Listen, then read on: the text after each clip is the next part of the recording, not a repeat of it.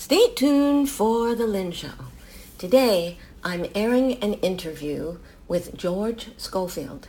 George has made his living as an entrepreneur, a consultant, an author, and a public speaker, but he is in no way a typical man. Interested all his life in the beautiful and the elegant, George was drawn to discover Sogetsu Ikebana, the ancient art of Japanese flower arranging. Listen to this thoughtful, interesting man describe his journey to becoming a sensei. It's a really interesting interview. So hang on. Here come the show.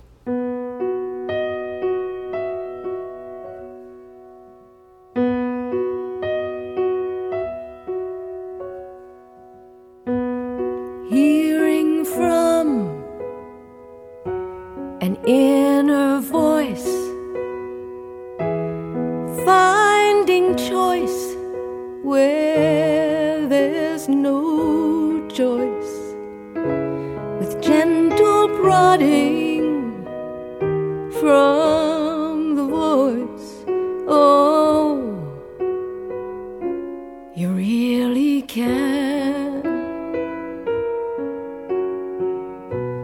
Deeper, deeper down you dive, where the child's gone to survive, finding wisdom's otherwise.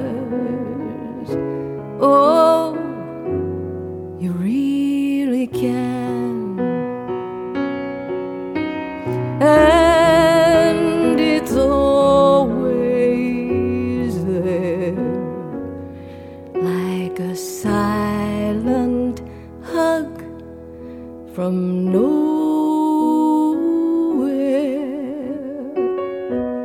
sitting in my own soft lap, with all the time for us to chat, and my resources all on tap. Oh, I really can. Oh, I really can.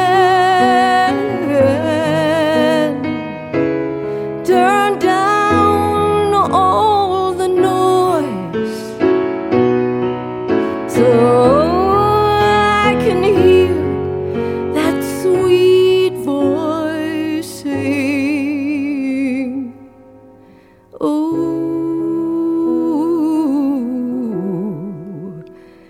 you really can.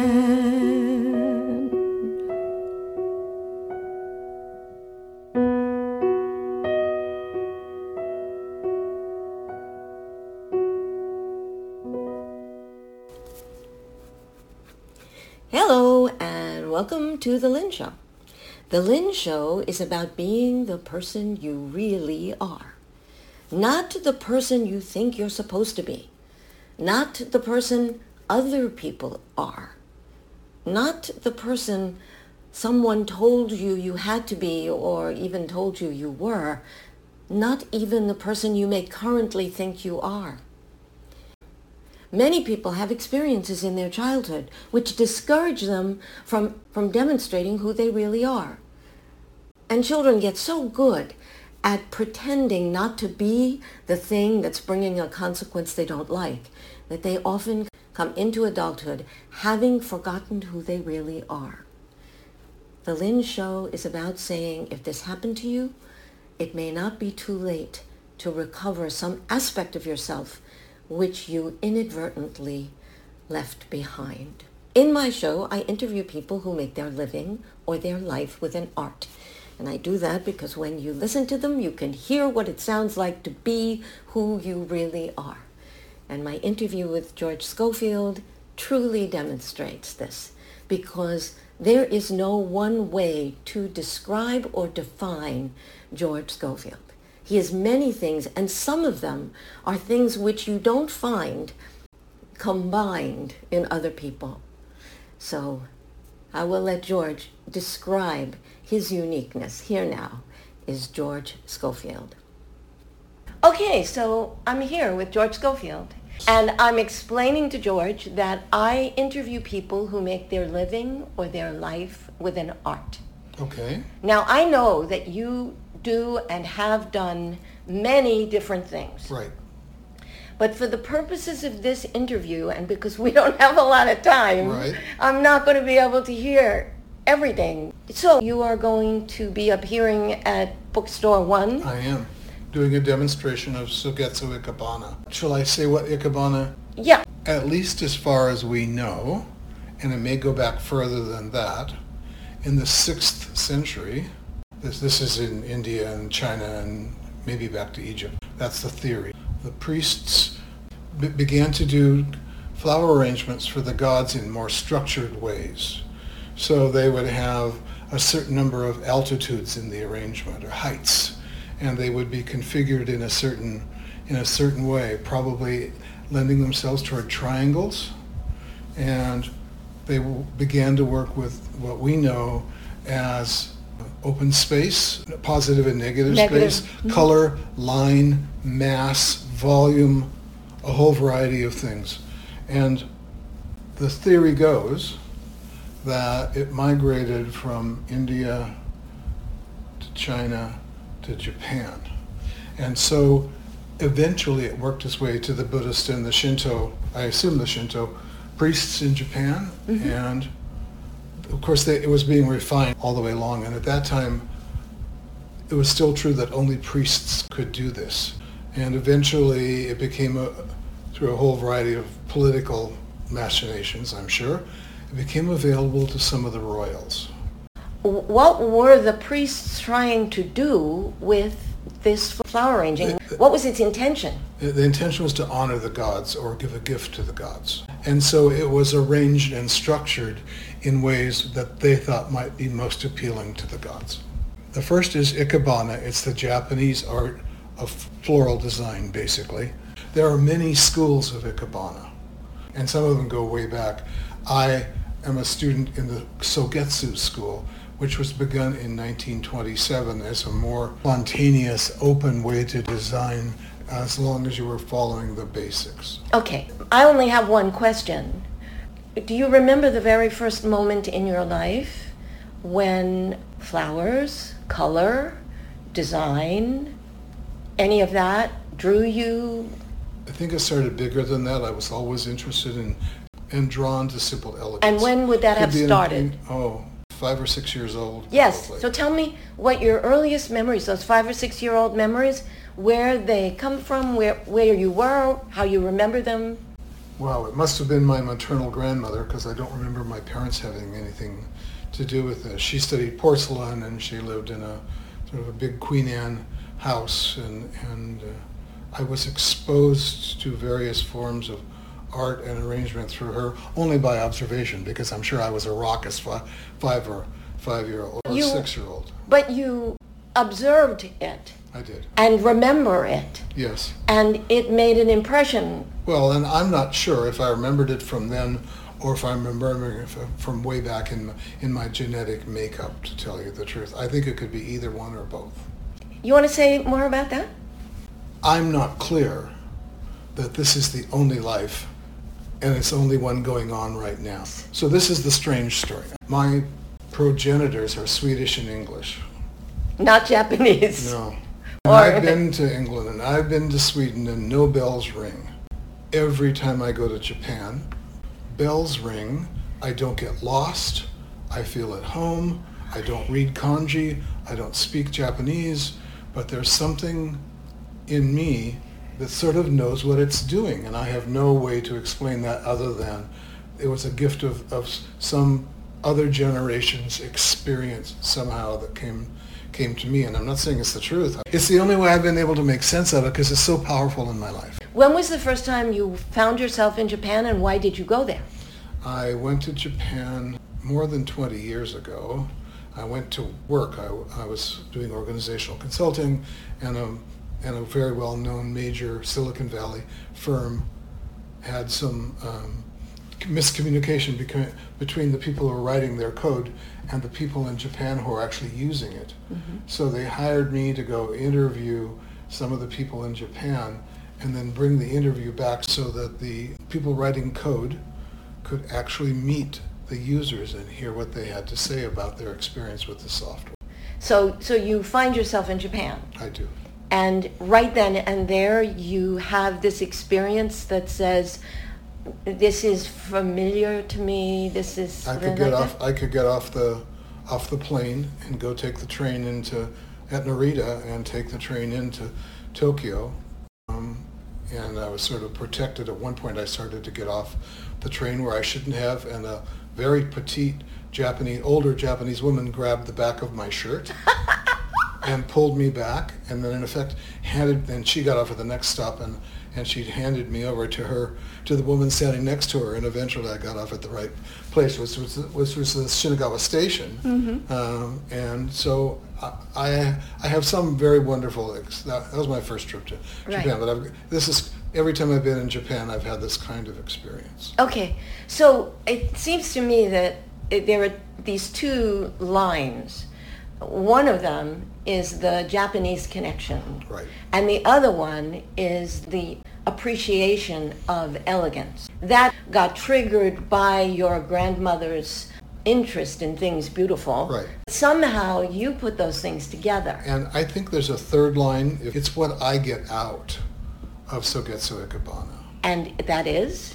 I'm an inveterate multitasker. As you said, I've done many things. I've got degrees, and I've had multiple careers, and I raised my sons by myself from the ages of 3 and 7. And I need some things in my life that will not permit me to multitask, that make me stay where I am and just focus. Yes. My photography, that do that. If I'm looking through the viewfinder and doing composition, if I'm paying attention to something else, it's a crappy photo. The same thing for Ikebana. If I let my mind wander and my mind's doing 2 or 3 different things, the plant material will let me know that I am not paying good enough attention. So it's a kind of meditation for you. It is.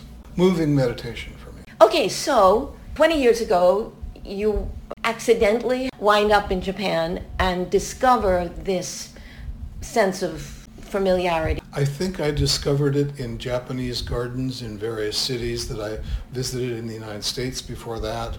There's a lovely, very small Japanese garden in the Arboretum in Seattle where I grew up, and I think unwittingly, yes, I began to find a lot of pleasure in Japanese gardens, and it was a natural extension of some of the early exposures to simple elegance and an absence of cacophony. So it began there, and then it was very much amplified when I was in Japan.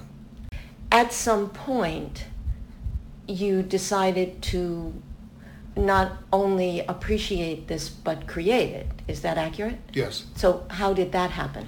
Well, Americans start with, I know what I don't know, because our teachers give us the book and the syllabus, and we learn it, and we pass a test, and we write a paper and all of that. I have, as I've gotten older, been pursuing opportunities to start from a much more difficult place, which is, I don't know what I don't know. So there was a kind of surrender to the fact that this guy in his 60s with a couple of masters and a PhD and all these other accomplishments could simply stand there and say, I don't even know what I don't know. Mm-hmm. And there's a very active Ikebana chapter here, mostly women, mostly a little older than I am, and they studied in Japan, and they studied in a variety of places. How did you find that? Or did you go looking for it? I did go looking for it, but I think at some point I came across in the newspaper or somewhere Yes. the notion that it existed here, and I have a tendency to pick up the telephone and call and say, I'm interested in this, how would I go about it? Because I knew if I was standing in the place that I don't know what I don't know, I really needed a good teacher who could not only teach me, and I didn't want her to tell me, this is what you don't know. I wanted her to have the experience of leading me through, I don't know what I don't know, into, oh, I know what I don't know, into knowing, and my teacher has been and is fabulous. Okay, so you stumbled upon this in the newspaper or something, and you called up and said, I'm interested in this, and somebody said, all right, come on down. Yes. And then somebody there Yes. was the teacher? Yes. Somebody there was the teacher. Somebody, I don't know if this is true for you, but I'd be willing to guess that it is, that you'll come across people who have some of what you'd like to have in your life. Mm-hmm. So this teacher, I don't want to be her and I don't want her life, but she had some of the things that I wanted for me, which was some skill and understanding of this art. And there's one other place this came from, come to think of it. I do think I have an artistic nature. Where does this come from? Or when you say that, what are you thinking of? I'm thinking, actually, this is sort of inside out, of my frustration with the fact that I was growing up, I had no fine motor skills, and I associated art with fine motor skills. Yes. The ability to paint, the ability to draw. You would have gotten this from school. That's what they think, right? That's right. And so the wonderful gift to me originally was that I was interested in photography, and I've never been much of a hobby guy, because if you're going to school and working full-time and raising little boys by yourself, there isn't a whole lot left over. Mm-hmm. Eventually, Linda, my wife, sent me to photography schools in Santa Fe, New Mexico. And I had to take a portfolio of my photographs. And so I'm sweating bullets because I don't know what I'm doing. And my teacher came in and she was like 25. And she was a professional photographer working for one of the major news agencies stationed in Mexico City. And this particular workshop flies in instructors. And she went through my book and said, okay, you have the eye, I can teach you the rest. Oh my God. And that changed my life. Yes. Because I could surrender the notion that I had to have fine motor skills. If I were going to draw a picture of you, Lynn, I assure you it would look like a dachshund no matter how hard I tried. I just want to stop here because I always stop here when somebody, and almost everybody does, mentions the significance of a teacher seeing something in them that they either didn't know they had or wished they had, and how that changes lives. Okay, so this photography teacher changes your view of what you are capable of. Right. Focuses me on composition, and I realized I actually have a very good skills and a bit artistic at composition. So I can arrange what's in a photograph, or I can arrange what's in an Ikebana arrangement. Right. And that doesn't require the fine motor skills. No, it's in your eyes, right? And in my brain, yes. In your brain, right. Yeah. Okay, good. So that's how you wind up in photography. And then how long ago did you begin the exploration of Ikebana? Probably between 9 and 10 years ago. Okay. And I've been, I don't do slow very well. So my teacher has teased me that most people would go to her for a private lesson and might do 1 or 2 arrangements. I was not satisfied unless I'd done 5, because I had a hunger for it, and a little bit of the driven part of me was involved here too, of course. Yes. So I've been very fortunate to have been able to ascend in the ranks, if you will. There are 4 levels of student, and there are, depending on how you count it, 10, I think, levels of instructor or sensei. And so I am about halfway up the sensei ranks. Wow. Which is higher than a lot of people go who have been at it a longer time. And I have done what I needed to do to earn it. It's evidence to me that I can actually do these things, because it's not like you can go up at a certain speed. You have to do this over a period of time, and maybe you're not eligible to get a promotion to the next rank for a year or a year and a half. What I think of as the home office of Sogetsu Ikebana is in Tokyo. And there are chapters all around the world. So if Linda and I go to Paris, or we go to Hong Kong, or we go to wherever, Nairobi, wherever, there's a good chance that there'll be an Ikebana chapter there. So I'm already connected to people, if you will. One of the things that I want to do is go study in Japan for 3 or 4 weeks at the mothership. I think that would be really a wonderful experience. So it's an international discipline and organization, and there are many faces or schools of Ikebana, and I feel really fortunate to have found the one that I found. I think of it as disposable art.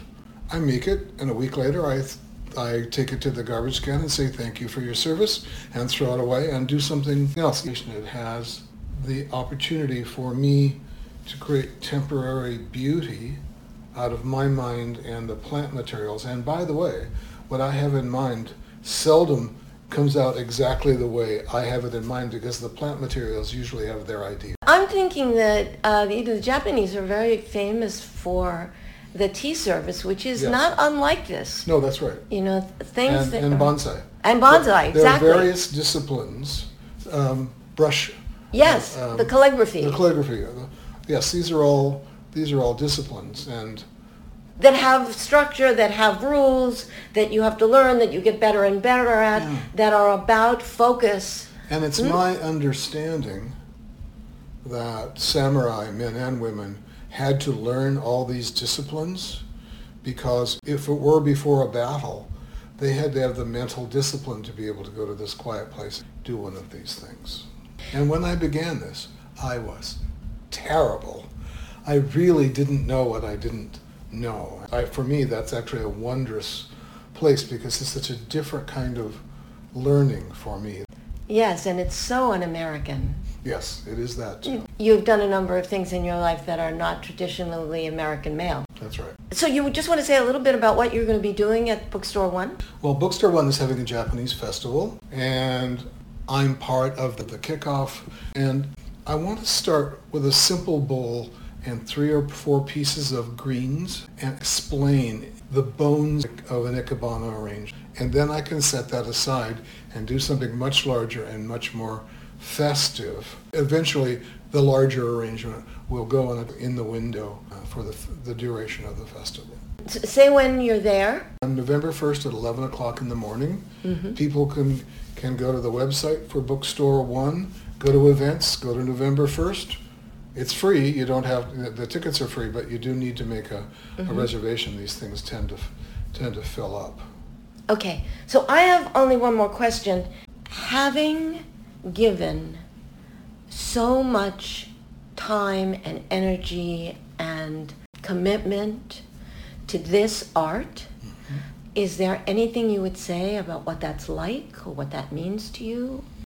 I find it gratifying and challenging at the same time, because I'm good enough now to step up and do a pretty good job.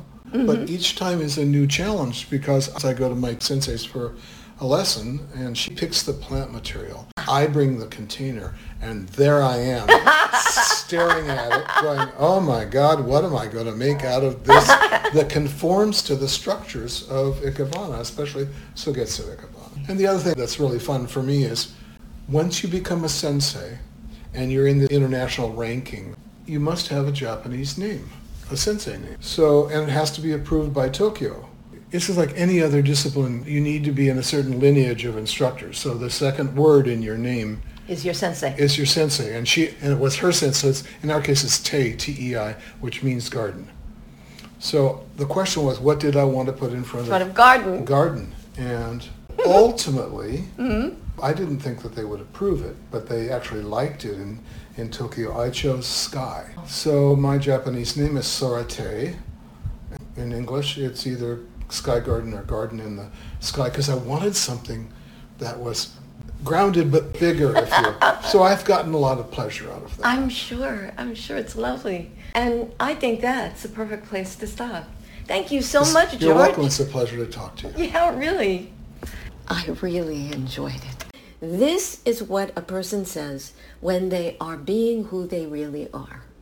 When you listen to George, you can hear that at every moment he is asking himself, not what should I be, or who should I be, or what should I do, but who am I?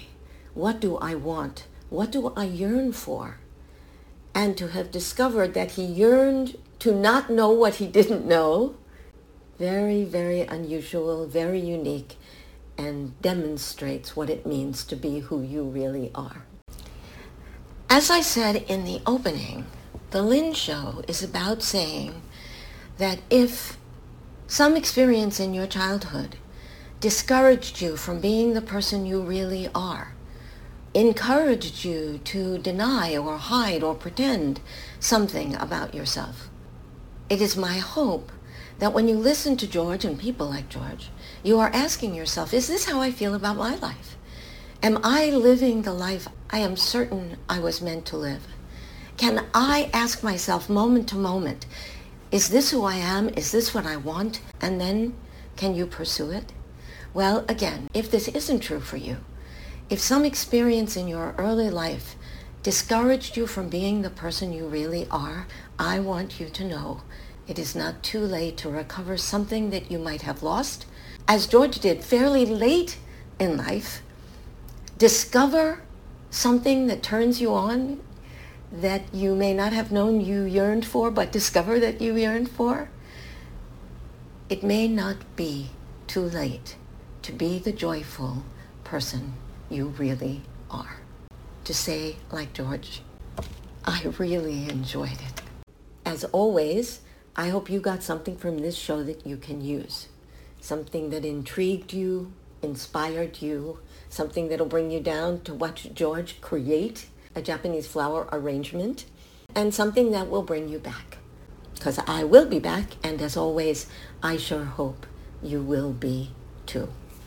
You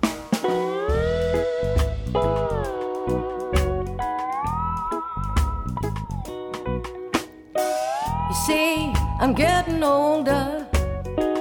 My hair is turning gray. Oh, you say my face and figure have both seen better days. Well, I won't be retiring.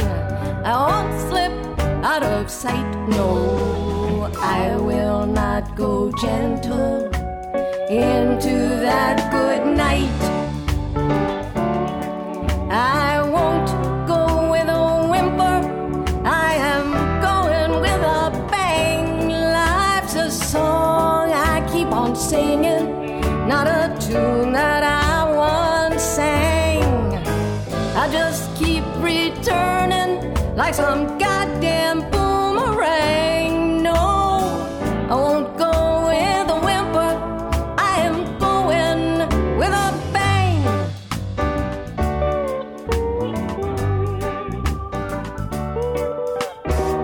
You see that I have had my shot. My time has come and gone. Oh, won't I please get off the stage, let someone else get on? Well, I won't be relegated or leave without a fight. No, I will not go gentle into that good night.